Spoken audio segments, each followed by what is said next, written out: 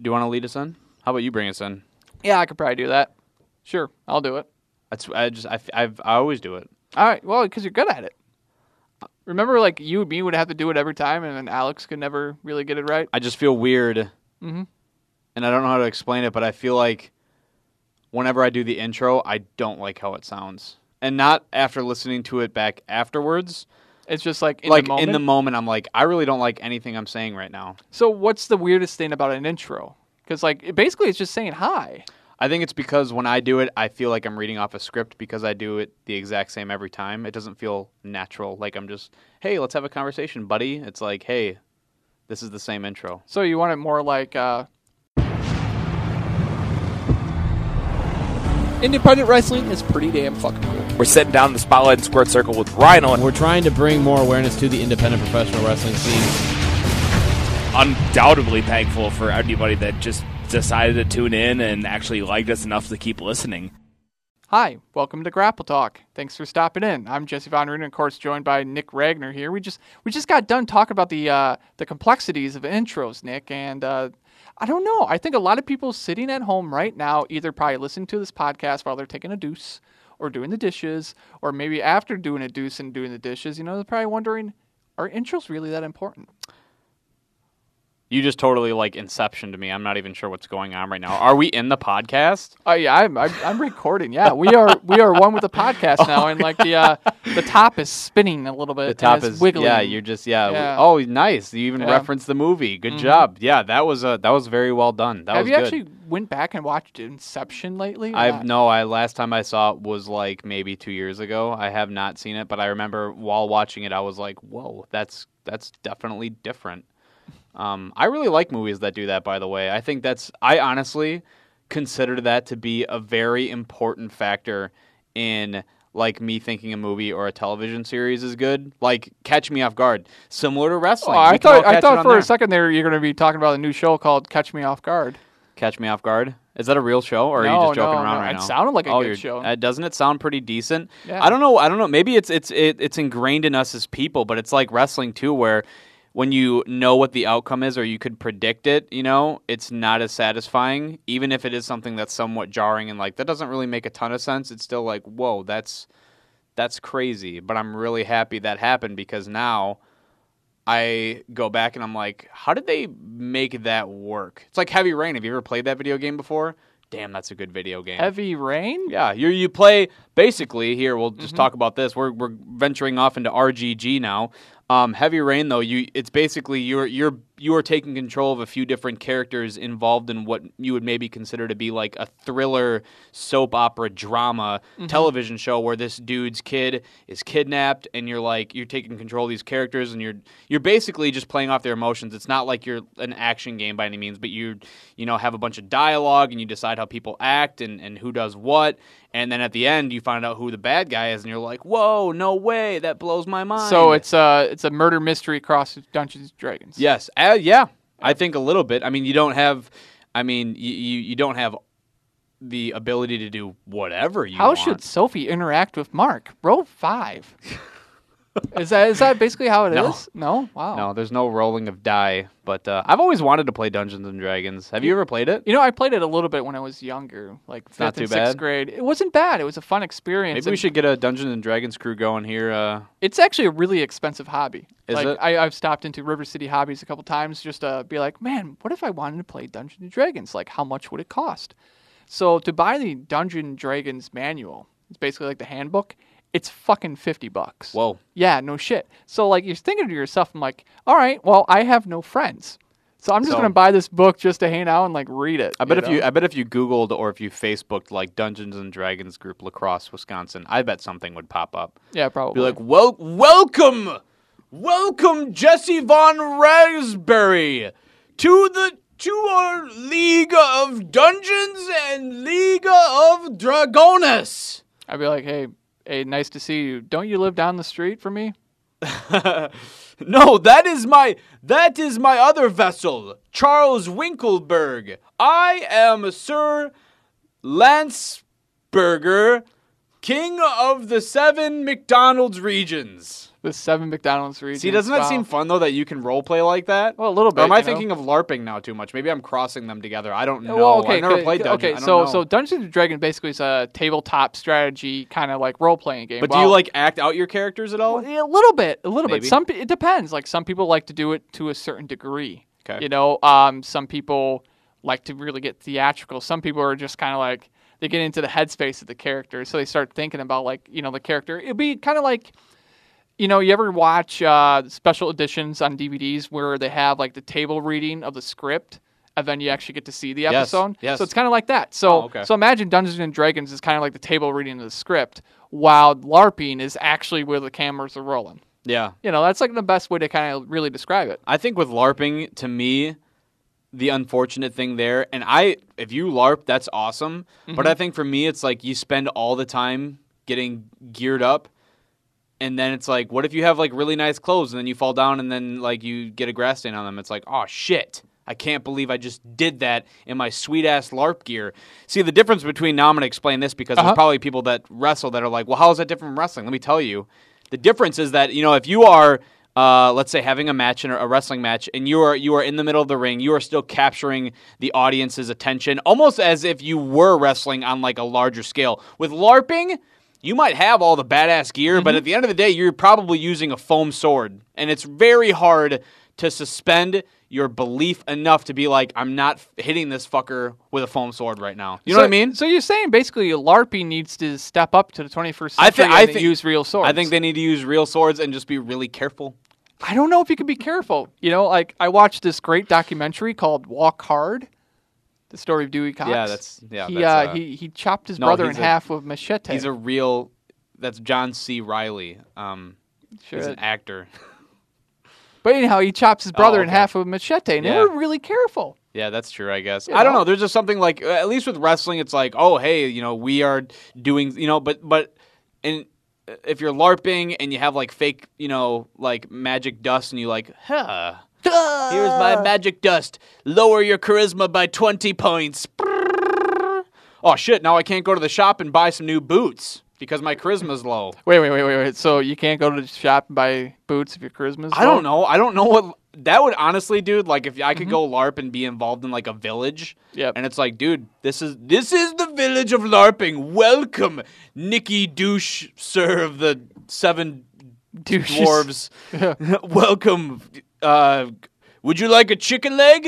And it's like, what is your charisma at? And I'm like, 10 points. I don't know. He's like, great. Here's your chicken leg. I don't know. You know what? I can't wait, Nick. It's like a video game. This is going to be great. 500 years in the future where people are actually LARPing as people today. Yeah, Wouldn't that be a fucking trip?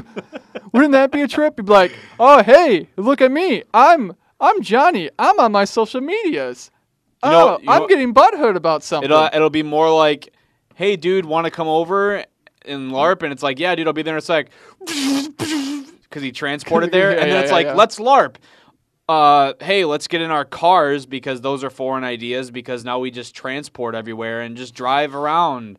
Like, that's what LARPing will be like. Oh, so basically LARPing is going to be like real life right now. Yeah. So if we go back if we go back 500 years in the past, so LARPing now, like, is that actually how real life was back then? Yeah, probably. I kind of call bullshit on that. Let us fight over the love of this young lady with our swords drawn and our chests out. Listen, Billy, I really don't want to fuck this goat. Why are you challenging me to this fight?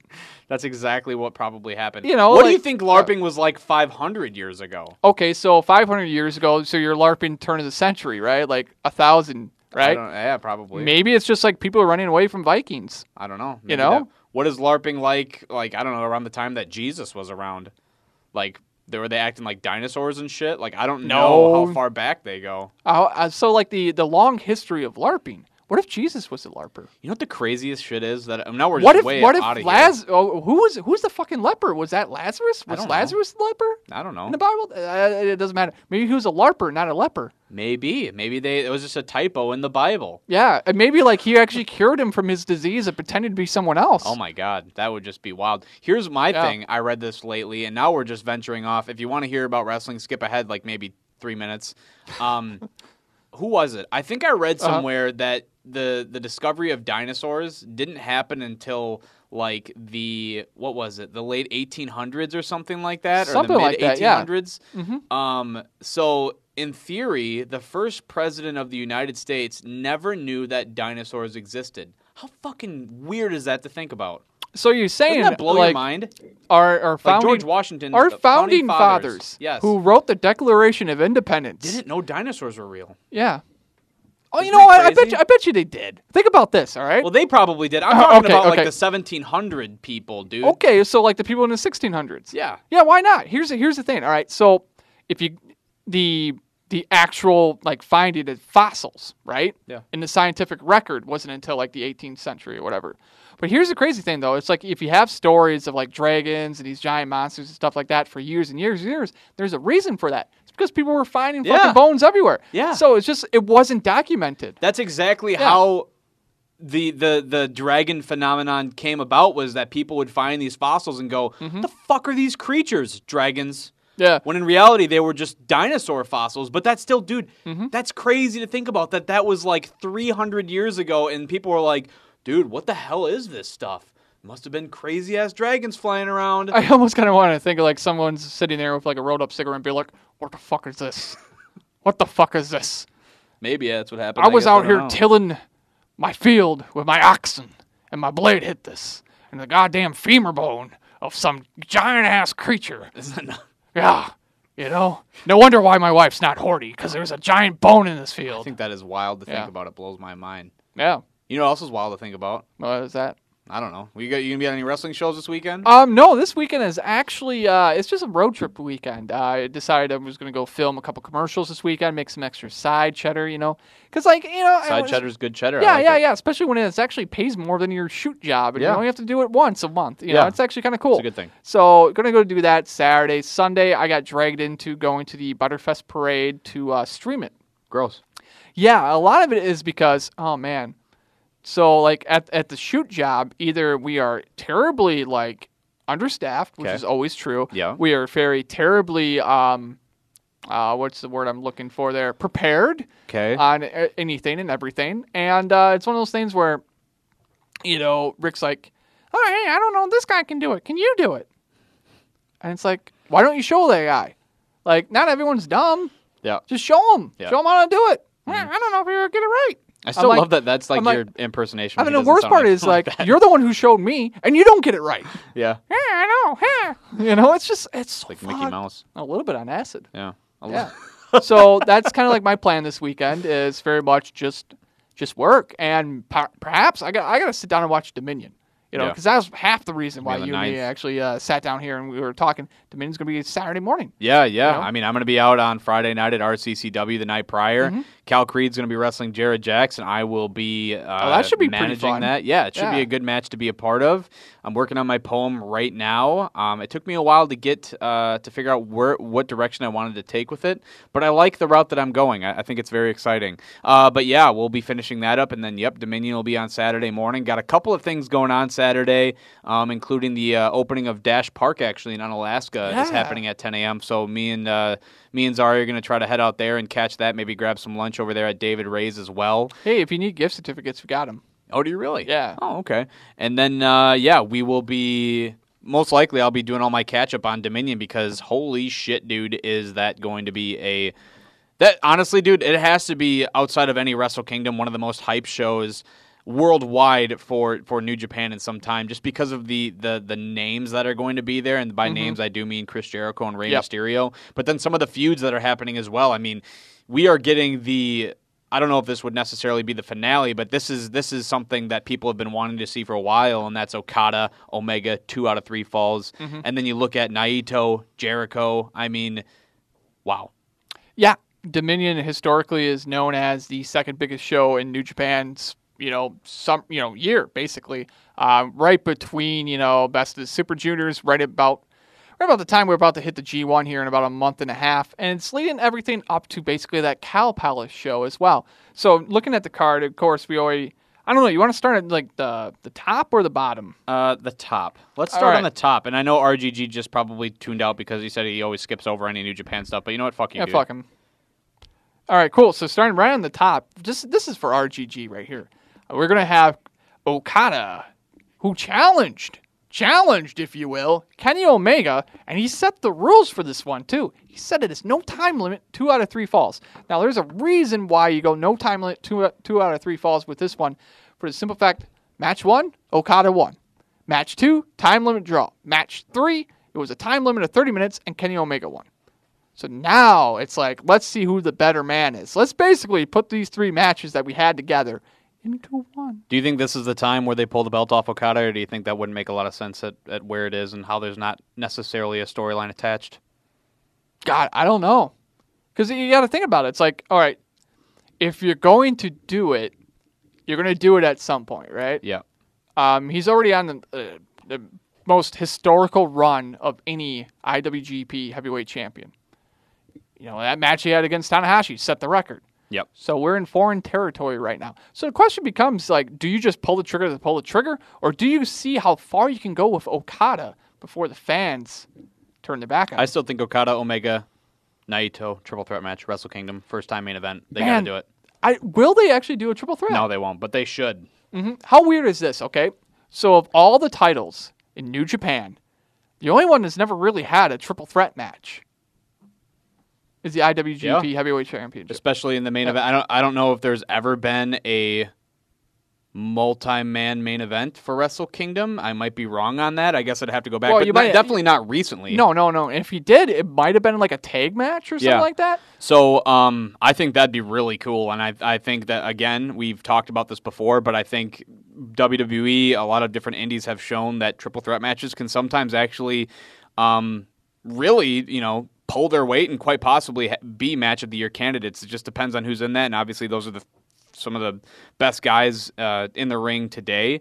But yeah, this is going to be a phenomenal match. I wouldn't be surprised if this one does go an hour, maybe even a little bit more, just because there is no time limit. I wouldn't be shocked if it goes like hour 15. Yeah, which is just absolutely nuts to think about. And then you look at some of the other matches earlier in the card, Jesse. I mean, you talk. Well, here's the one thing. If you're Okada and you're Omega at this point, and let's just make this a general wrestling topic.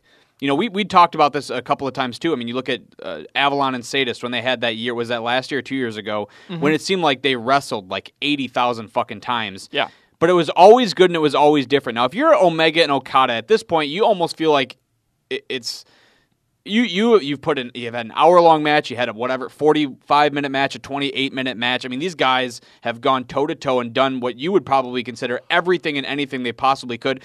2 out of 3 falls match. How do you keep coming up with stuff to make it interesting? How do you do that? You know what you almost do?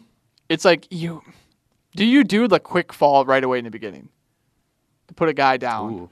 Well, think about that. What if you do? Omega does something. He's got a submission that's kind of like up his sleeve or something like that. He gets Okada to tap out in that first fall. People are like, oh my God, Okada tapped out. I mean, you got the strategy there. You can tell the strategy of the match. Maybe Okada just, needed to get out of that move to move on. Maybe Okada does that to Omega, something like that. You can always do that. Do you go an extended period of time before you actually have your first fall? Maybe you go 50 minutes before that first fall. You never know. Or do you actually go past that hour and then just do waterfall falls after that? Sure. Do you do 2 back-to-back falls, It's always kind of fun because, anytime you actually see the stipulation 2 out of 3 falls, usually everyone's like, okay, they're going to split a fall each, and then you're going to have, sudden death. Yep. Some matches, you see them, and you're like, holy shit, I can't believe that they did 2 straight falls. Yep. It's almost like the conversation we're going to have with the finals here coming up in a moment or two, but I don't know. Because you got to also think about what exactly is going to be next for either of these guys, especially since you're heading into the Cow Palace. You got the G1 coming up, and you actually got that All-In show as well. Yep. So that'll be very interesting. You look ahead throughout the rest of the card. Uh-huh. We're not going to go over everything, I don't think, necessarily, but we're going to highlight some of these bigger matchups. And one of the, as Chris Jericho would probably describe, the biggest matchup on the card, Jericho, Naito. Obviously, the night after Wrestle Kingdom, these two guys... Well, basically, scrambled Jericho a little bit. Yeah, Jericho jumped him.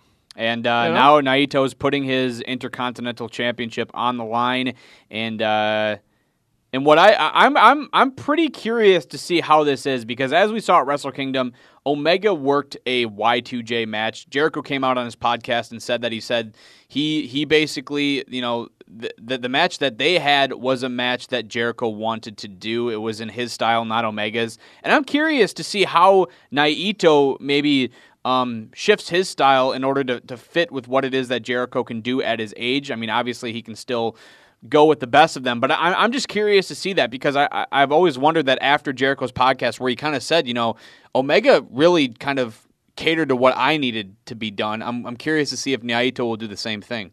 I wouldn't be shocked if Naito does, because you got to think about it, right? This guy, he's smart. It's a big match. A lot of eyeballs are on it. A lot of wrestling fans here in the West, they know who Naito is, but there's a lot of wrestling fans who don't know who he is. Yeah. It's going to be a big first exposure for him, especially taking on a guy like Jericho, who arguably at this point in time, I think you can put him in the top 5 all time. I'm happy to hear. He's my favorite all time. Yeah, just versatility of his career, the ability to adapt, he's there. He is definitely there. Do you think that there is any chance whatsoever that he beats Naito? And maybe does that thing where he beats him and then he loses it. I think they have is it the next night? Or they have something going on either the next night or the next couple of weeks where they said that there is an opportunity where it was kind of like a house show element that he would lose it on or something. There's a part of me that almost wonders,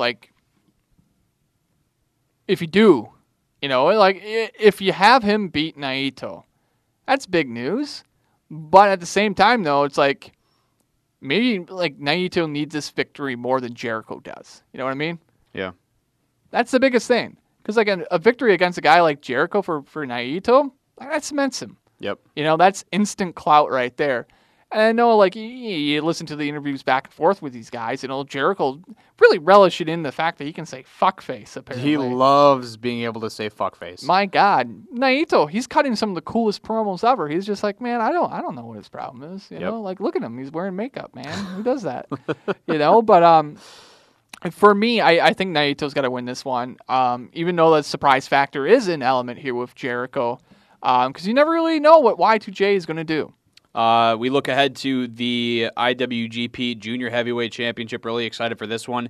Takahashi going up against Ospreay. Now, Hiromu, fresh off of the Super Juniors and what many would consider a few instant classics. Oh, yeah. His match with Ishimura in the main. Jesus Christ. Meltzer went 5.5 on that. Yeah, he said it was top 10 match he's ever seen in his entire life. That's saying something. Man. Hiromu has been he's been in a weird position, I feel like, with New Japan, because I think a lot of New Japan diehards, if you put a gun to their head and you said, right now, if you had to start a company, who would you build it around? Mm-hmm. You'd think most people would say Okada or Omega, but if you go out there and you do some reading and you listen to some interviews and podcasts, a lot of people really like Hiromu. And to me, I wonder if the hype around Ospreay has died down enough where you make a title change here. Which is crazy because Ospreay is really hot right now. He is super fucking hot, man. He is having an all-time great year. He really is. In ring, if you see reviews for his matches, almost everything universally is 4-star plus. Yeah. That's nuts. And the thing with Ospreay that I really like too is that when he was going through his whole big run with Ricochet, a lot of people were shitting on it and saying, that's more of a choreographed fucking dancing or whatever. If you watch any of Ospreay's matches lately, I mean, the dude is killer at selling story. I consider him to be very, very good at storytelling and keeping things, he'll have his superhero flashy moments, but at the same time, to me, in a world where I guess I don't see much sense out of anything in pro wrestling anymore, I think a lot of what Ospreay does make sense. So, I think the argument against Ospreay and saying that he's not a wrestler, he's more of a fucking dancer or whatever the hell people say, doesn't hold a lot of clout. And if you do say that, you haven't been watching any of his matches lately. No shit. Because here's the crazy thing, right?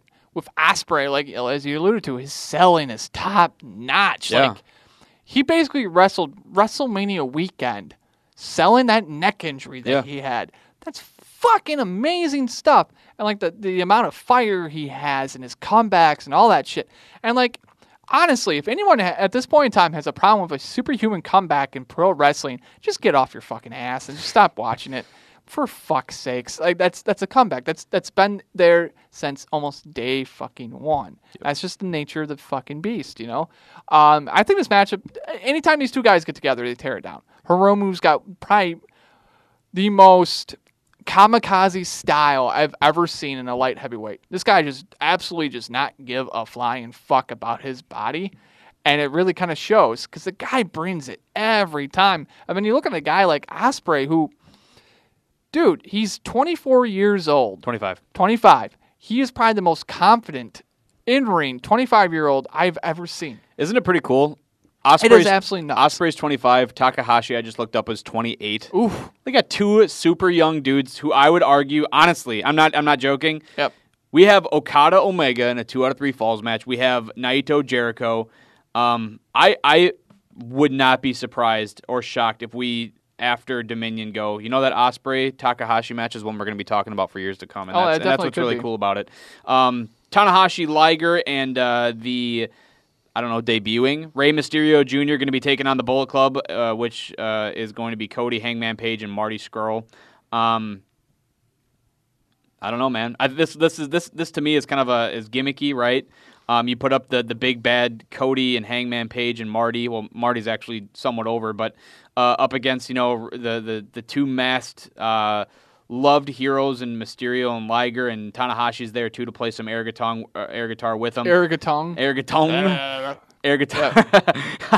Yeah, that's all it is. He's out there air guitar with him, and I think it'll be a lot of fun, and I think and that's all I really got to say about it. Yeah, this one should be fun. It's gonna be interesting to see what Mysterio has up his sleeve. Actually, one of the most underrated WrestleMania matches was actually Mysterio against Cody Rhodes that year. Yeah. I really love that match, so it's gonna be kind of cool to see those two guys get back together. Mysterio's got a little thing with Marty as well. That's gonna be kind of cool. You could really do a lot of really fun stuff in this one. Maybe start a Tanahashi-Cody program somewhere down the little road. That's going to be pretty interesting. Another one that's actually really interesting is the IWGP Tag Team titles are on the line as the Young Bucks are actually challenging Sonata and Evil. Yeah. I'm really excited for this. When was that? Was that at Wrestle Kingdom where we were talking about the Young Bucks and where do they go next? And eventually, obviously they went heavyweight. They went heavyweight, which a lot of people are real excited for because it presents to you matchups like this where you have Sonata and Evil, and it's a championship situation too, which raises the stakes a little bit.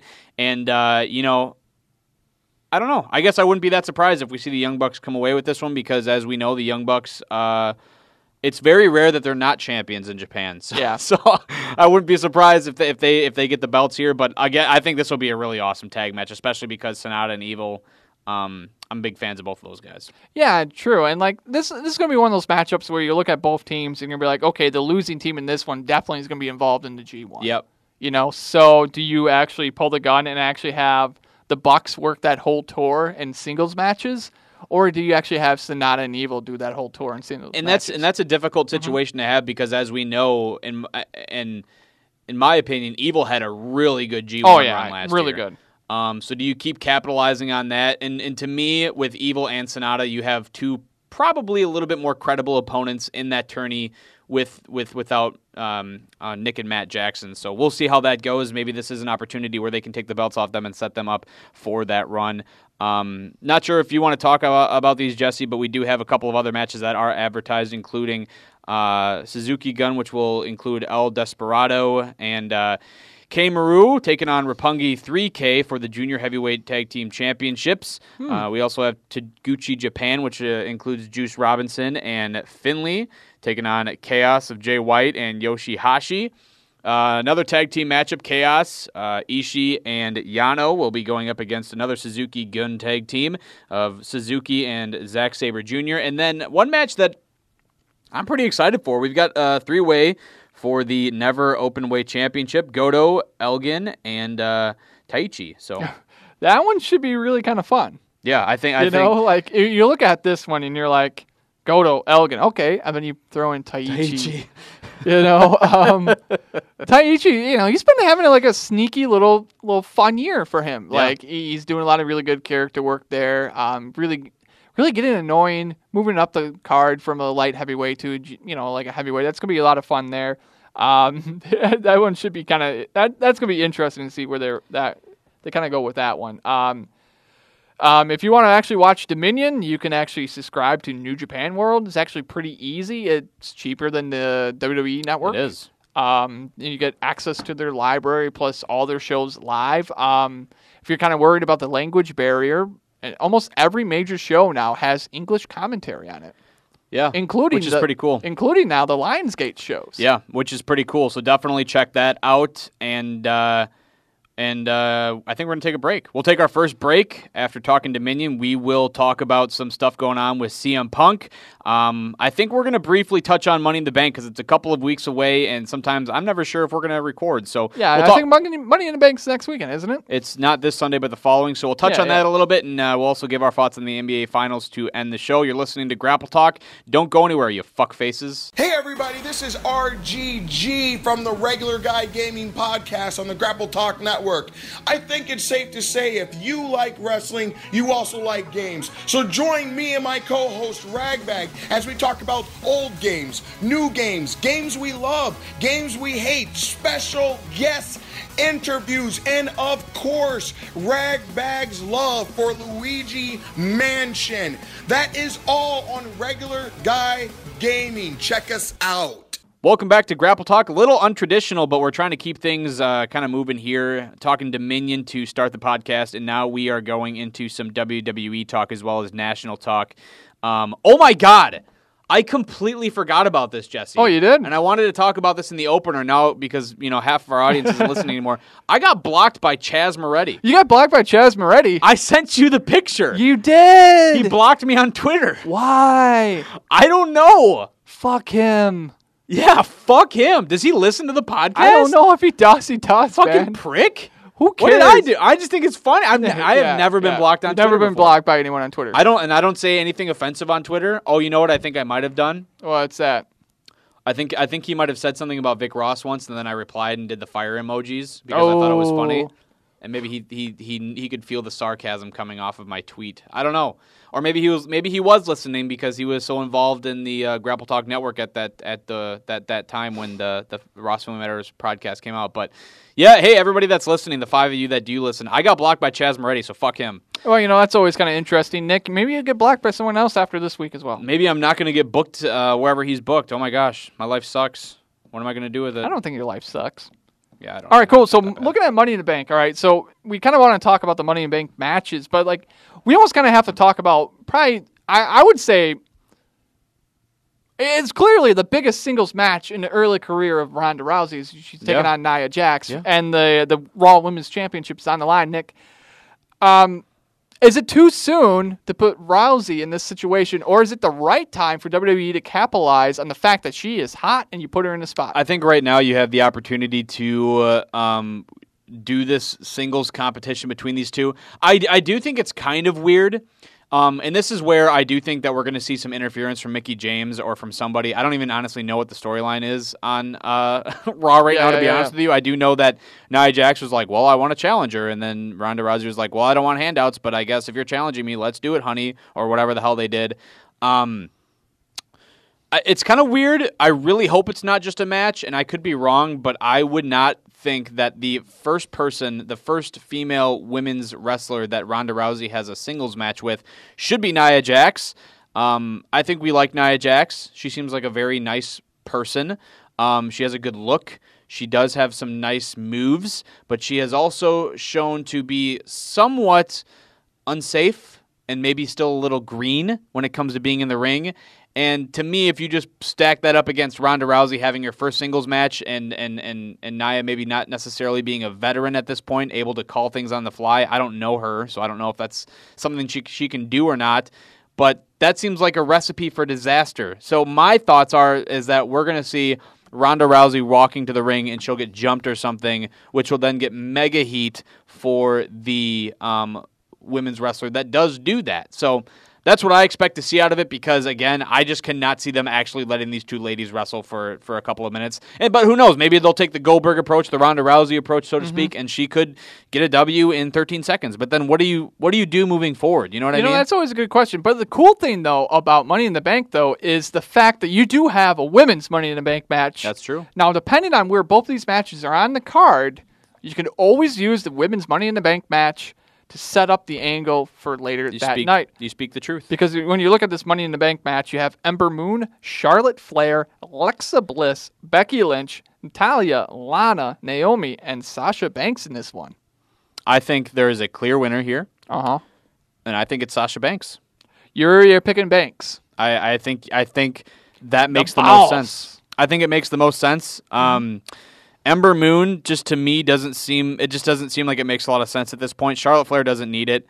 Alexa Bliss has just been around that title picture too long, and if you give her the Money in the Bank, it's just kind of like, Becky Lynch would be kind of interesting, actually. But for some reason or another, I can't see WWE giving it to her. Natalya just overdue, past her prime. She's not there anymore. Lana's not ready for it. Hopefully she gets power bombed through a ladder. It'd be hilarious to see. Naomi.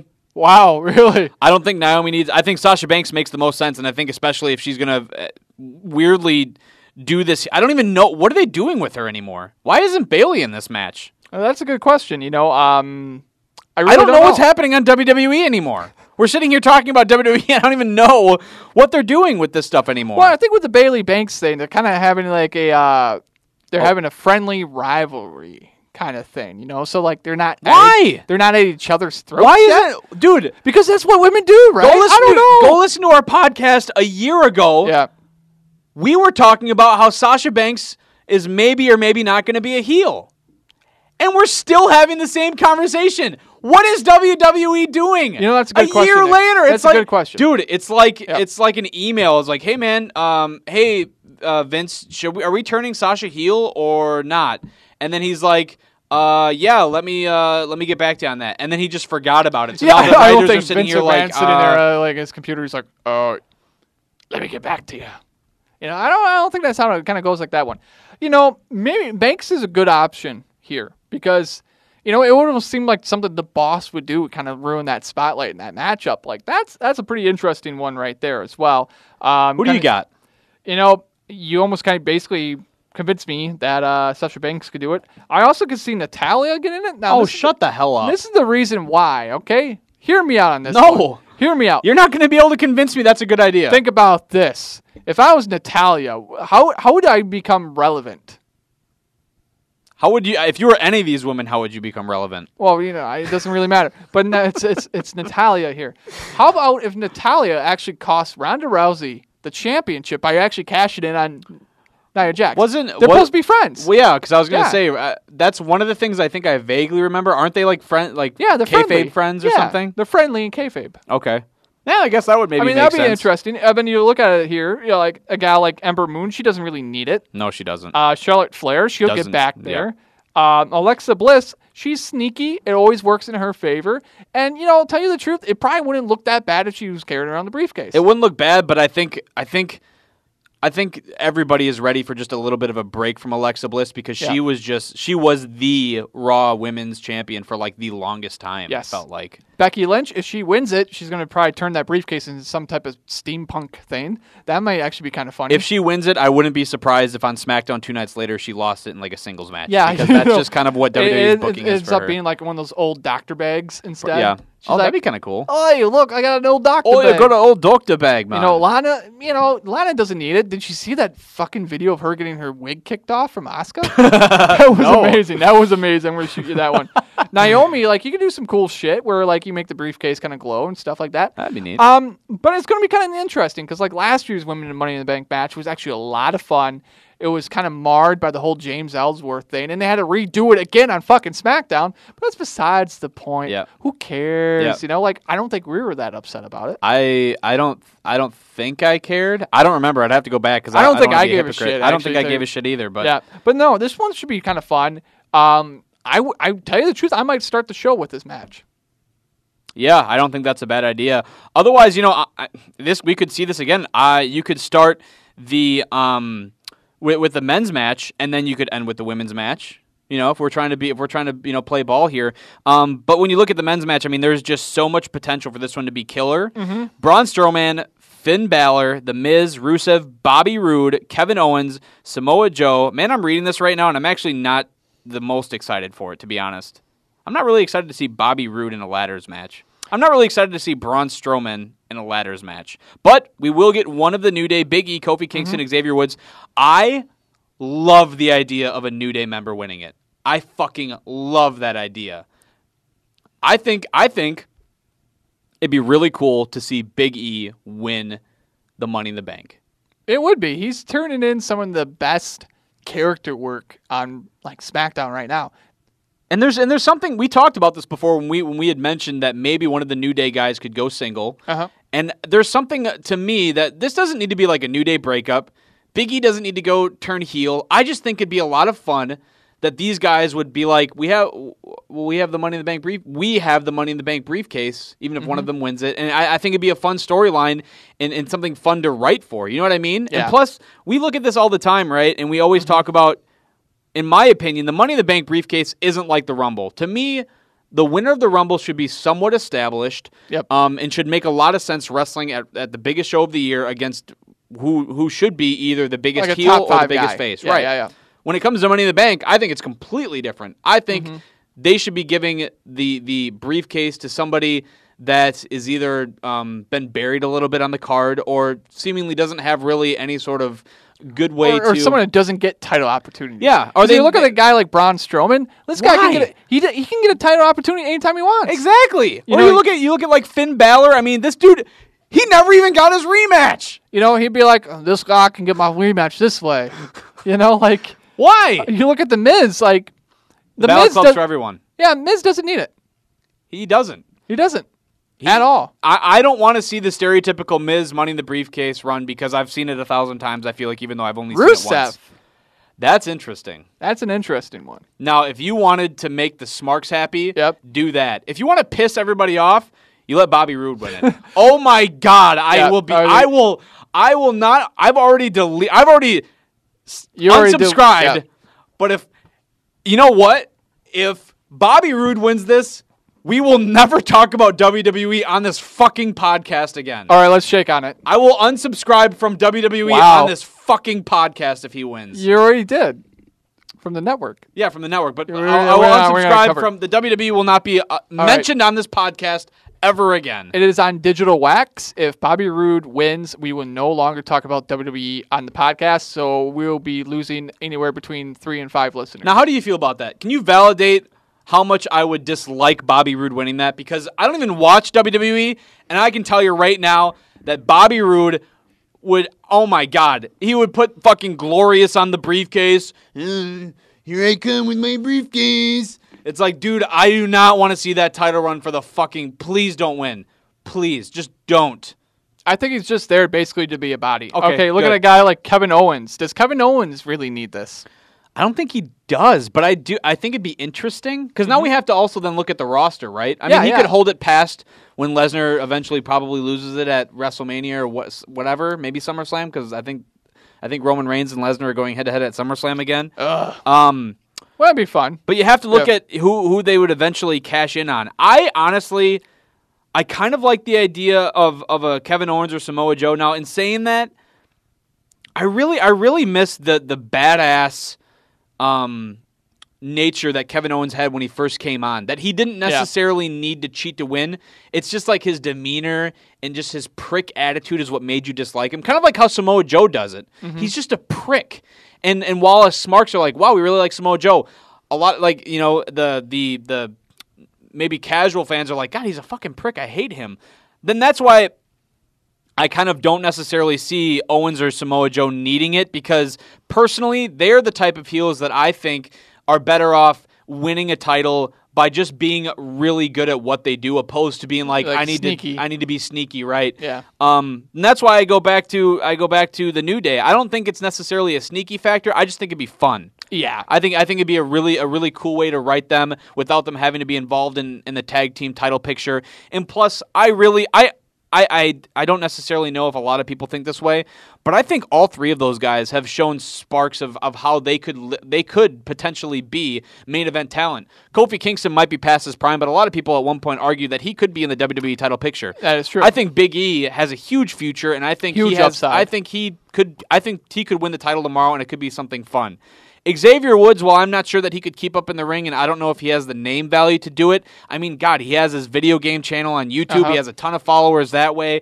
And out of those three, I think I would probably argue that Xavier Woods is the best talker. So I think there's a lot of potential. I would say he's the most diverse talker. The most diverse talker, yeah. And so I think that'd be the most fun. What do you kind of think? You know, the Rusev thing, it actually could be really a lot of fun. Because think about it. Everyone would be like, when's he going to cash it in? On Rusev Day. You can do that, It would be a fun story for that type of character as well, and it gives him something to do besides just being kind of like a lower-end babyface heel mid-carder. And he's been the guy. He's been the guy that has shown that he can do it in the ring. Yep. He's gotten the fans behind him organically. Yes. And sometimes that just seems like the perfect mix for a Money in the Bank. Yeah, because that place will go fucking nuts the Yes. second he comes out with that briefcase. Does a mash Yeah. I can imagine it now. That would be pretty cool, actually. It would actually be pretty cool. SmackDown Women's Championship, Carmella's taking on Asuka. All right. We'll skip that one. Yo, you want to talk about the whole card? Let's talk about Roman Reigns and Jinder Mahal. What the fuck is that all about? Hey, man, that's just God, we how can we get Roman Reigns over? Let's put him with Jinder Mahal. Worst part, Jinder Mahal is actually getting cheered when he's being. Oh my God! Nothing's working. This is going to be interesting because remember, this whole card is actually in Chicago. Yeah, that's true. Yeah, that is very true. Chicago's going to have they're going to be busy this weekend. So this weekend's UFC. In Chicago, I believe. Yeah, and then of course you have WWE the following weekend, plus NXT Takeover. Maybe should we talk Takeover too? We can. I haven't been following Takeover. I know you have been though, so you kind of know a thing or two about what's going on there. Or should we just talk about WWE and how much we hate it? Well, I don't want to talk about WWE anymore. I was going to try to segue out of that conversation because I just didn't see anything else on that card that I really care to talk about. And then of course you got the last man standing with Nakamura and AJ Styles. That could be fun. Yeah. It's been interesting. They've been trying to bring as much fire as possible. Just for some apparent reason, there's some type of disconnect, I think, with just how both guys are being booked in this one. Because you expect them to have a knockdown, drag-out fight, but it's just kind of been kind of silly at times. It's been interesting. It's been a little heated. A lot of people were almost wondering maybe we should heat it up before WrestleMania and actually have these guys not really go into the match with mutual respect, but a little bit of a bragging rights on the line or something like that. I haven't been watching NXT. I've seen some of the things between Ricochet and the Dream. Uh-huh. How caught up are you on NXT? I am basically about 3 weeks out. Okay. Well, what sticks out to me is that we have a championship match between Aleister Black and Lars Sullivan. Yeah, that one's kind of interesting. The only reason why I'm saying it's interesting because Black as champion right now is taking a backseat to basically the biggest feud going on in NXT. Gargano and Ciampa, yeah. Yeah, exactly. So they had to kind of find something there for the Black to do, and maybe putting Black in with a monster like a Sullivan. Sullivan, he's a credible threat. I don't think he's going to win the match, but I think their clash of styles will actually be pretty interesting, and you can actually see some pretty good shit in that. Yeah. That's all I got, man. Okay, well, here's another one. Okay, what about Shayna Baszler taking on Nikki Cross? Now, this was actually going to be pretty interesting because, you got Baszler, who's basically, she's got that threat, that menace, that presence, and then you have that wild card that is Nikki Cross. We saw Cross and Asuka in similar situations, and those two tore down the house. What do you expect in a matchup like this? I honestly just really expect them to bring it. Is that too generic for you? Nikki Cross, I think she's kind of sort of kind of getting to the end of her time in NXT. Yeah. I think when Sanity was brought up, a lot of people were confused why she wasn't brought up with them. And honestly, I think it's because she can be a standalone act, and this was the time where they could break her off from Sanity and let her be her own character. When she does eventually get brought up to WWE, I think it's going to be a hard-hitting contest, and I think Shayna Baszler continues to get better every time she's in the ring, and I think this will be definitely an interesting matchup, to say the least, because Nikki Cross is very, very different than Ember Moon or anybody else that Baszler has faced off against, and I think when you have those kind of unique matchups, as you kind of mentioned with Black and Sullivan, that's what...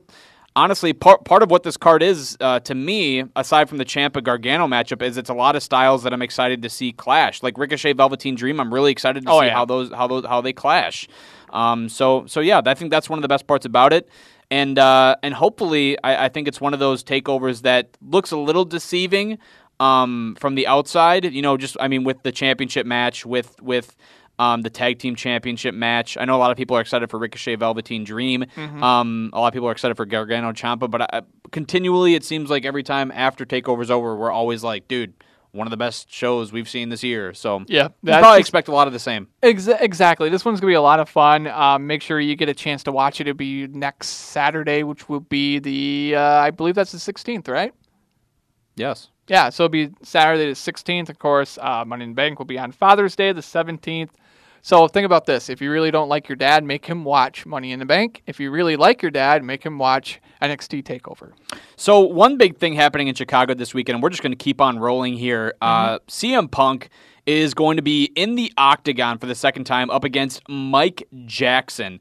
Now, Punk is 0-1. And obviously having his first loss, what was that, the end of last year or middle of last year? Yeah, was that 2 years ago? Man, I think it was 2 years ago because you and me went down to Brothers and actually watched that fight. Yeah, that was a long time ago. Yeah. And he, to be nice about it, got his ass totally whipped. Yeah. And now he's going to be in Chicago up against this Mike Jackson dude who I don't know a ton about. Maybe some other UFC people do know. He's 2-5 in his career.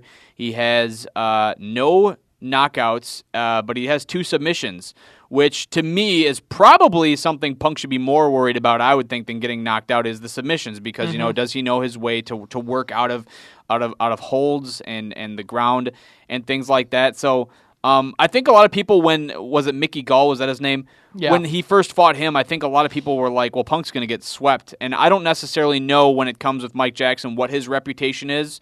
So who knows? Maybe this is more of a guy up Punk's alley. Looks like, here's a nice little ESPN write-up on him. He is a boxer, kickboxer, mixed martial artist, who also, on his free time, works in photography and media content. Oh. He's 33 years old, so he's not super, young. So this might be a little bit more of an even matchup, and I think it presents a really interesting case.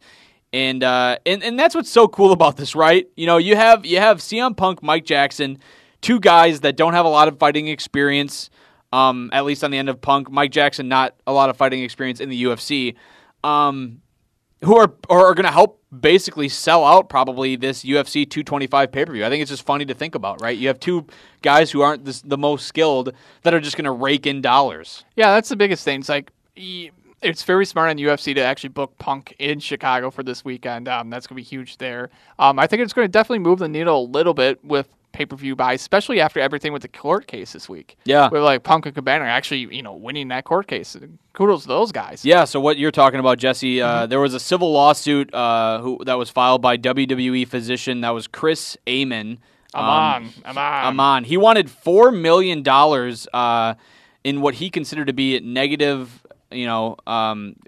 basically in damages to his reputation. Damages to his reputation from Punk when Punk was on Cabana's podcast back in 2014 talking about, the staph infection and not being treated properly. And recently the judge actually basically said that Punk and Cabana have had this one and that they're not going to be, suffering any, ramifications because of this podcast, which is probably good for him because otherwise he would have had to win.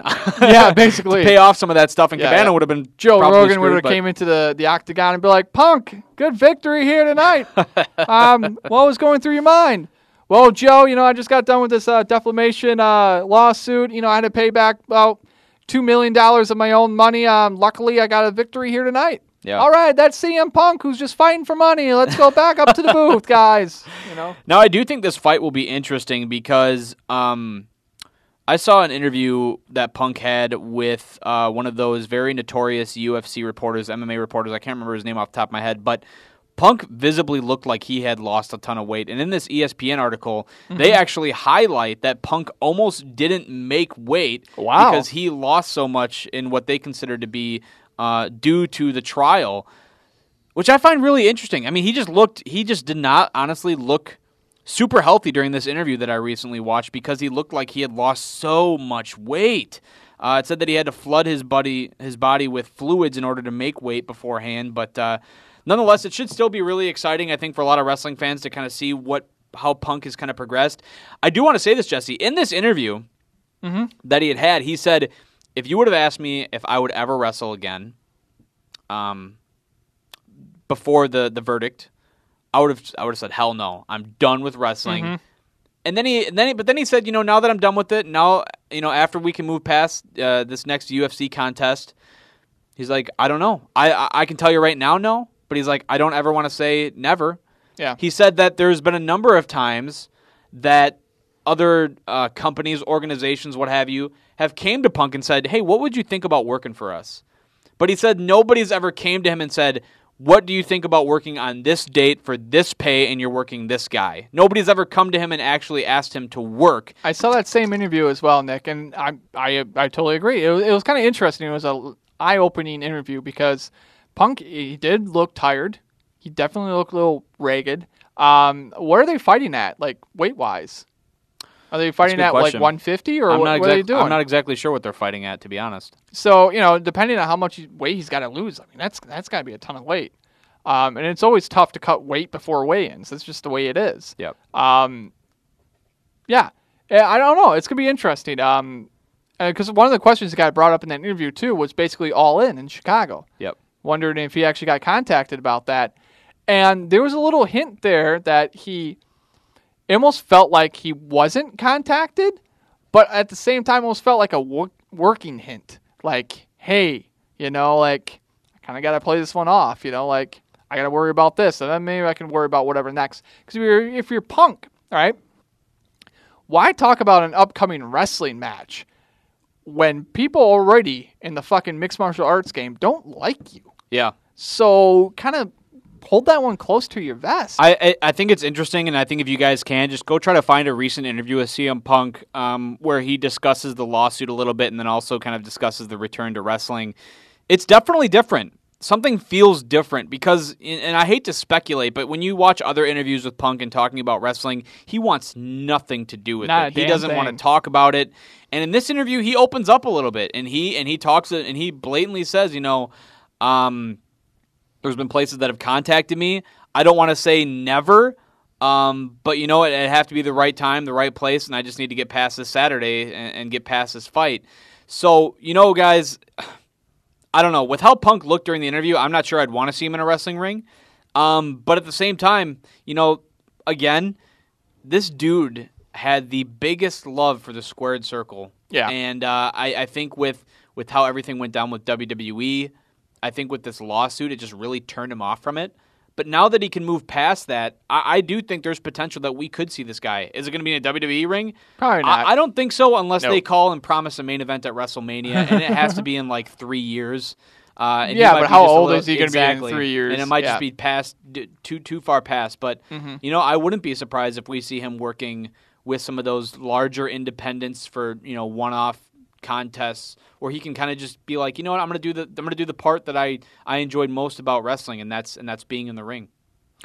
Yeah, it's going to be interesting. We'll see how everything plays out for him at UFC this weekend. If he gets a win, he's going to have a future in the UFC. If he doesn't get a win, you almost got to think of like he's got other options. Yeah. And a lot of it's like he does have a lot of options out there on the table. It's going to be interesting, because like one of the things that actually kind of spurred the podcast and like spurred us talking about wrestling was, of course, that Summer of Punk.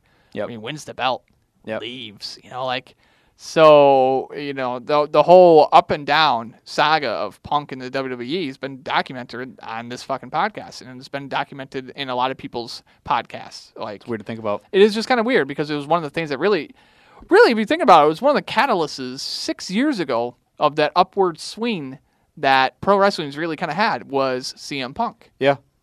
Yeah. And, a big component now, honestly, that makes this a lot different than what it was even when he originally had left WWE a couple of years ago, is that he can make some big bucks doing some of those indie shows. Yes. I'm sure there'd be a few that'd be willing to pay him those top dollar numbers in order to get him for one night or get him for a couple of nights, and he can make a sustainable living doing that, not necessarily working every month or every week like we see the Cody and all the Bullet Club members and all these other guys doing, but he can make a nice little bonus amount of money to help set up him and his family here coming up shortly. So yeah, it just might be something he'll be thinking about after UFC because honestly, similar to what we'll talk about with LeBron James, if he goes out there and gets his ass totally beat, he's gonna have to think of another way to make some money because it's not gonna be through fighting anymore.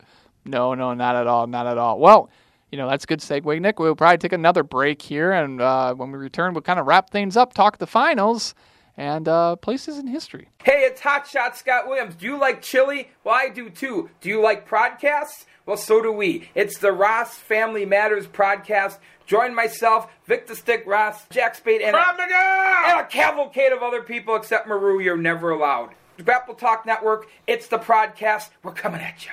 Maru's not allowed! Welcome back to Grapple Talk. Jesse Von Ruden and myself, so far throughout this podcast, if you're skipping around, talked about New Japan's Dominion show coming up on the 9th. We also went over WWE's Money in the Bank pay-per-view, a little bit on the upcoming NXT TakeOver show, as well as the recent CM Punk verdict, and our thoughts on his upcoming fight here this weekend for the UFC. To end this podcast, we've been kind of just doing some stuff here in the third segment, talking about whatever it is that we wanted to talk about. And last night, Jesse, as of this podcast, the Cavaliers going down 0-3 to the Golden State Warriors. Pretty much, no team's ever come back from 3 down. So no, especially not 3-0. in the NBA Finals. Yeah. So this is something of pretty much a foregone conclusion. Golden State about to win their second straight title, their third in 4 years. But one thing that I thought was interesting though that we had talked about before we started recording is the fact that yes, Golden State's up 3-0, but there's a lot of different circumstances in which we could be talking about this now and saying that Cleveland is up 2-1.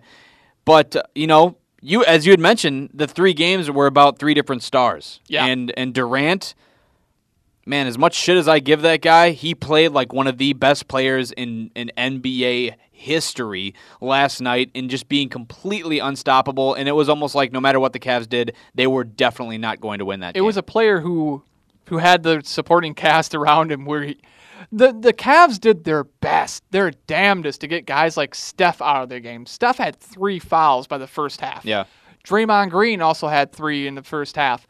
So they were going after the guys that always seemed to give them problems, but they forgot about Durant. And that's a lot of things, too, about the series, too. It's like Durant somehow, some way sunk to the shadows in both games 1 and 2. And he in still game scored 3, like 30 points a game. Exactly, which is weird, but like you look at this game that he had, like honest to God, like the stat wise, this is absolutely bonkers. Yeah, it is. 43 points, 13 rebounds, 7 assists. But then you also look at his efficiency.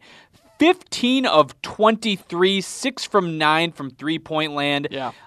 It was crazy. I felt like he shot fucking 66% from beyond the arc. And his dagger 3 was probably from 40 feet out from the basket. I mean, it was just absolutely bonkers. And again, on a night where Steph Curry at one point was 0 for 9 from 3. Which doesn't happen often. It never happens. And again, LeBron felt a little bit off, but his teammates were picking him up. Kevin Love had a pretty darn good game. Rodney Hood came out of nowhere after getting a bunch of DNPs, and he stepped up and scored 15 points. But again, we talk about this. If Kevin Durant isn't superhuman in this game and can't miss, the Cavs actually, you could argue, could have won. Yeah. We look back at game 1. They lose by 8. And it was close up until the last couple of minutes, and then Durant hits a 3, and that was pretty much it. Yep. But they were only down by 3 at that point, and they had missed a couple of shots. So again, if the tables are turned and the Cavs maybe make one of those threes, we could be talking about something completely different. So you look at this, it's a 6-point game, but if you actually watch the game, it was a lot closer than 6 points. Now you go back to game 1. You can talk about J.R. Smith all you want, but if George Hill would have made that free throw, or if here's the crazy thing though. All right, so sitting there watching that game 1, Hill gets to the line. What's the first thought that's going through your head? If you look at Hill's face, you know that he's going to miss one of those free throws. Exactly, because he was going to miss that second one, because why give Golden State a fucking chance at another bucket? No, yeah. Yeah, so that was the plan all along. That was the plan all mad along. Scientist plan. Yeah, but what sucked was the fact that, because, okay, if you would have made that shot, right, you basically... 4 seconds. 4 seconds. 4 seconds for the best fucking shooter on the planet with Curry to actually get probably a wide open look. Yeah, I mean, and that's the risk you run. But yeah, I'm trying to say there's so many different circumstances in which they could have gotten the W there too. One of the fouls could have went in their favor. Maybe on that last free throw by George Hill when Draymond Green took a step in the lane, they call that and George Hill makes the next one. Maybe they don't reverse the charge block call, which even though it was a block, it's kind of weird that you can go back and reverse fouls, which I don't think you can do in any other sport. Yeah, I don't think you can do that in the NFL. We could be talking about a 2-1 series right now. And I think, and that's what sucks. Because I'm not a Golden State hater by any means. I love dynasties. I think it's really cool because it's something special that we'll be able to look back on and go, holy shit, I was alive and I got to see all that happen. But then I look at like LeBron James and I just feel bad for this guy. I mean, Jesus Christ, he's in my lifetime is the best NBA player. I don't care what sexy KC Chris Hansen has to say on Twitter. That dude has it all wrong. Yeah, LeBron whines sometimes, but you know what? If you think you're getting fouled, and go play fucking adult league park and rec basketball, and there's fucking 50-year-old dudes that work at fucking Quick Trip that complain to the refs all the time. It's just part of human nature. You think you're getting wronged, you're going to complain about it. It's just part of the game. It's just part of the game. Yeah. And when I look at LeBron James, and I'm like, man, all of the work this guy's putting into it, and now everybody's just like, well, instantly he's down 3. Well, he's not the best. He's not the best. He's not as good as everybody says he is. Are you fucking kidding me? Game 1 has one of the greatest, I kid you not just finals performances, but NBA history performances. Yeah. No one in their right mind should be dropping 51 on the Golden State Warriors and not winning. And now here you look at this too. What really pisses me off, and I'm wondering if there's a possibility to get stats about how many absolutely wide open looks the Cleveland Cavaliers had missed. I remember there was a number of times during the last game where LeBron James would drive and he would dish it out, and there wouldn't be a Golden State defender within 10 fucking feet of the guy shooting the ball. Bank, clanks it off the rim. Now Golden State comes back down, and maybe there's a couple of times that Klay Thompson would have a wide open shot, but it didn't happen often, and they're still cashing these threes. So you look at the supporting cast, right? LeBron James is doing everything he can to not only score, but to make sure that his teammates, who aren't as good as three-point shooters as Golden State's, get wide. I'm talking wide. I'm talking practice session wide open three-pointers. Game 3, he was driving to the bucket and kicked it back out to Kevin Love. You know how open Kevin Love was for that 3 that he actually made? Open. And that's what I'm trying to say, right? So if you imagine that maybe, just maybe, these Cleveland Cavaliers could make a three-pointer, could act like they're the athletes that are getting paid tens of millions of dollars every year, that we would have a totally different discussion here about what's going on in the NBA Finals. But quite honestly, and I'm not sitting here trying to, again, defend LeBron James and saying that he's better than Michael Jordan. That's not the conversation I want to have. But what I want to say is that, dude, just give the guy a fucking break.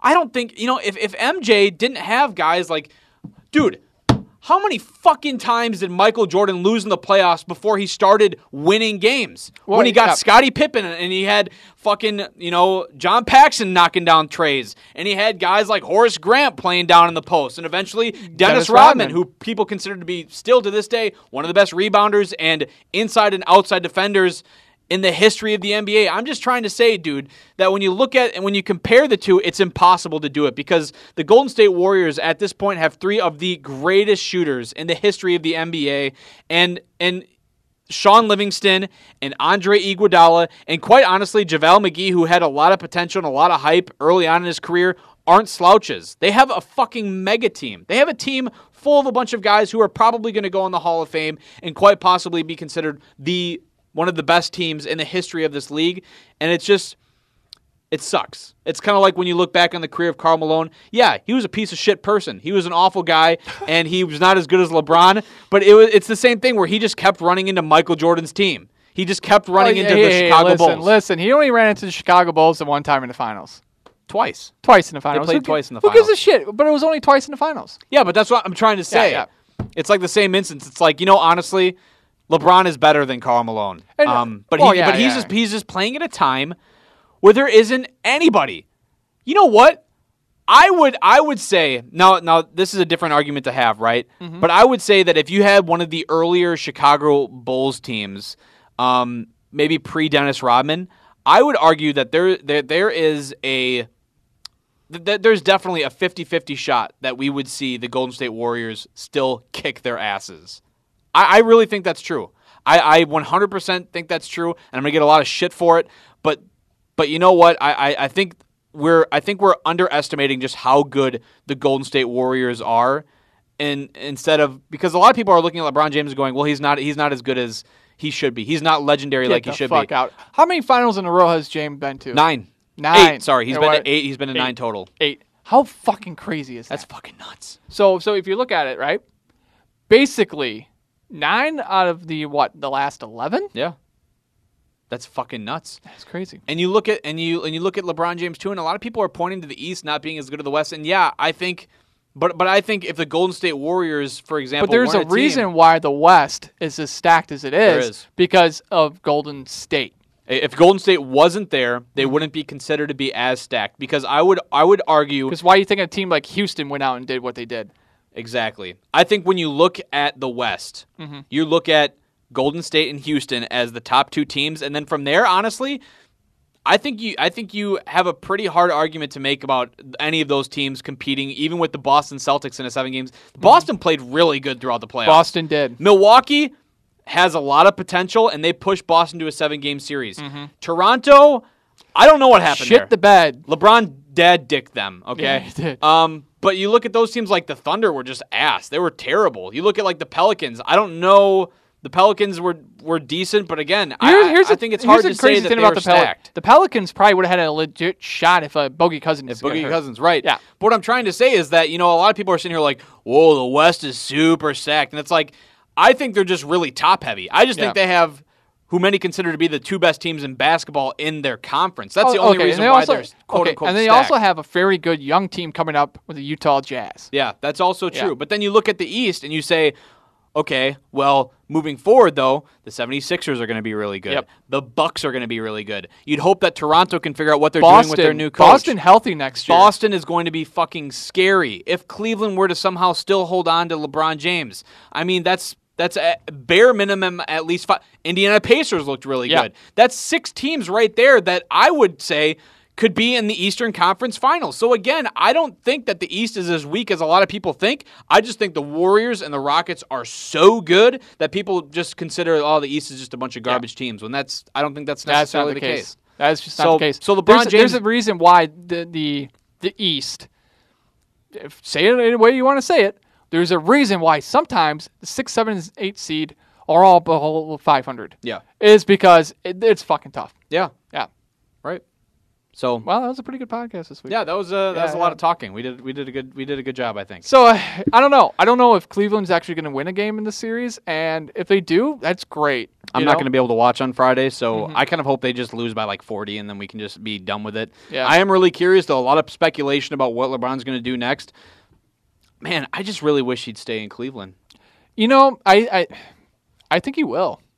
I think that's the hot rumor right now. And the only problem I foresee is that he just hates his owner. But you know what? At this point, but here's the crazy thing. What's your better option to beat the Warriors? You know what's going to happen within the next 3 years? LeBron James is going to buy that team. Yeah, that's what's going to happen. Well, he can get a supermax for them. That's the difference too. He can make the most money in Cleveland. Mm-hmm. And boy, wouldn't that just be the coolest thing if he bought that team? But the thing is, people talking about, he can go to the Lakers, he can go to Houston, he can go to Philadelphia, blah blah blah. But it's like, why? I mean, in Philadelphia, he would have to basically be a shooter. I mean, Ben Simmons would be the ball handler. Embiid kind of clogs up the lane a little bit, so it's not like it'd be open for a bunch. It'd just be a weird. It'd be weird. It changes up the dynamic of that team. It does. You look at the Lakers. I mean, they're a bunch of young guys. Again, if you're expecting those young dudes to compete with Golden State, not happening. And then people are talking about Houston, and if you actually do any sort of research or reading, Houston would need to do a lot of shit to not only A, open up the cap space, but B, they'd probably lose Clint Capella in that, which means that they would have to restructure their entire power forward and center positions, which were, I think when you look at the Golden State Warriors, underrated. Yeah, that dude had a fucking hell of a series against Golden State. I think so. So especially once Chris Paul went down. I think and if Cleveland Chris Paul is the place didn't to go go down, Houston would be in this spot. Yeah. So I think Cleveland would be. I think to balance things out, if he stayed in Cleveland, they took in the draft pick. Maybe they could try to make a move here or there to spruce up the team. And honestly, the big thing with Cleveland right now too is all these new players came in at the trade deadline. Yeah. They don't know how to play with each other. They don't know how to. It's like they got thrown together. Ty Lue is still changing up his minutes like crazy in these past couple of finals games to figure out what to do, and he hasn't played Rodney Hood at all, and Rodney Hood showed to be a pretty damn good player. He was like an 18 points per game scorer for the Utah Jazz. So it's like, again, it's like maybe this Cleveland team would be better next year if they had a full summer under their belts. Yep. They brought in some young talent in the draft, and they kind of just rebooted and said, you know what, let's do it again. Let's do it again. All right, so think about this. What if Cleveland never shipped Kyrie? LeBron said that he did not want that to happen. Yeah. And we know that Kyrie wanted that to happen. I don't know, because you think of the chain reaction. I mean, that brought in Isaiah Thomas, Jay Crowder. Yep. It brought in the pick that they have this year, which ended up not even being very good. It's like number 8 or whatever. But then that turned into... number 8's a decent pick. But then that turned into Jordan Clarkson and Larry Nance Jr., and it turned into... Rodney Hood. Yeah. So I'm not exactly sure. I don't know. Part of me always thinks, what if they would have just kept the team that they had at the beginning of the year, let Isaiah Thomas work through his woes, kept D Wade, because D Wade showed in the playoffs through the Miami Heat that he actually kind of he had a lot of gas in the tank. He had gas in the tank during the playoffs. He could have done something. Derrick Rose did the same thing. Once playoffs came, he played really well for the Minnesota Timberwolves. So to me, I look at that and I go, what if they would have not done that? And I think that's fun to ask, but at this point, they've got some young players, and maybe those players could develop a little bit more, learn the offense, learn how to play with LeBron James more, and they could be better. But again, it just depends on what LeBron wants to do. I've heard some crazy rumors that he could ultimately just be like, I'm going to retire, and then he could take a year off and wait for some of the other teams to kind of settle and then make a decision, which I think would be really interesting. Oh God, then you have the decision too. Yeah, you would. Fuck that. Yeah. Okay, maybe LeBron just ends up joining the Cleveland Browns. I was going to say, tight end for the Cleveland Browns. And why not? That'd be fun. God, I was just going through the score not too long ago. I know we're trying to wrap this up. Jarvis Landry saying that the Browns had better quarterbacks than he ever had down in Miami. Ryan Tannehill thrown under the bus. Wow. That's Yikes. saying something, because Tyrod Taylor, no one wanted him. Baker Mayfield, everyone didn't want him there for the longest time, so that's kind of cool. Cleveland, watch out for that team this year. They might win 8 games. I don't think so. What, you think they're going to win more than that? Man, Cleveland to me is like if I were playing Madden and I was like, God, this team fucking sucks. I'm going to do everything I can to make this team not suck. And then somehow I made all that stuff happen in Madden. That's exactly what Cleveland is, and for some reason I feel weird about it. It's like they must have signed like 20, 30 free agents. I mean, it was like they just a re-signed Duke Thomas to a 3-year deal. Duke Johnson, whatever. Yeah, Duke Thomas. Who cares? Yeah. It's like Duke Johnson, Carlos Hyde. They drafted a running back. It's like Chubb. Yeah. It's like what? They feel like stacked. It's weird. Yeah. They have like a 4 or 5 wide receivers deep. Josh Gordon, Jarvis Landry, Corey Coleman. I think they drafted another receiver. They did. Antonio Callaway. It's like, dude. David Njpw, their tight end. It seems like they have a decent O-line. They have Tyrod Taylor there, who's a playmaking quarterback. They have Baker Mayfield, playmaking quarterback. Their defense, actually, they revamped that, too. It's just weird to me. It feels like on paper they have a super team, but they're just the Browns. That's why it's weird, right? Oh, it's kind of like going back and looking at the Rams and what the Rams did during that time with Jeff Fisher, and then to see that kind of, blossom last year. Yeah, with McAvey, right? That's the guy's name, coach there. Yeah, Sean McAvey? Sean McAvey, that's what it is. Yeah. Not to be confused with Ben McAdoo. Not to be confused with Ben Mustache, weird haircut McAdoo. Yeah, who basically just threw the fucking Giants in the shit tank. Is he a coordinator somewhere now? I think he got a coordinating position somewhere. If I'm not He's a mistaken. coordinator, terrible head coach. Mm-hmm. I'm pretty excited for football. I think that's going to be we got baseball right now too. The Brewers actually they've lost a couple of games in a row now. And, yeah, but they're still doing good. Yeah. Yeah. Well, they're on top. They were I don't know if they still are, but they were at one point also the number one in their league, which is really National cool. League, yeah. They had a run like that last year, but there's something different about this year's team. They're a little bit more mature. Mm-hmm. They've been playing with each other a little bit longer. I shouldn't say that because Kristen Yelich is brand new, Lorenzo Cain's brand new. Yep. But I mean, they just have they feel like they're better put together. Yeah. Like on paper, you're like it does make sense. They're good. Last year it was like, how are they good? That doesn't make sense. I think they just really, honestly, regardless of how well their starting pitchers are playing, I think if they could trade and just I think if they had like a solidified ace that could eat up innings like crazy would be huge for October when the playoffs come around, because I think you need that guy in do or die games. You need to have or the games prior to that to close games out. You need to have the guy like your Clayton Kershaws and your Justin Verlanders and your Max Scherzers and your for the Cubs for the longest time it was John Lester's. You need those guys that are proven commodities in the playoffs, and I don't know that the Brewers have that on their pitching staff right now. Which is also to say that, some of those names that you did mention, though, like their franchises have had pretty bad history as of late, too, in the postseason, especially look at the Nationals, look at the Dodgers, stuff like that. If you want a guy like an ace to at least get you 5 to 6 innings, that's perfect. But you also need your bats to work. Yeah, and that's... We'll see. I mean, who knows? The Brewers could just totally suck ass the rest of the season, and they don't even make the playoffs again, which would not surprise me. But we'll see, I guess. Mm-hmm.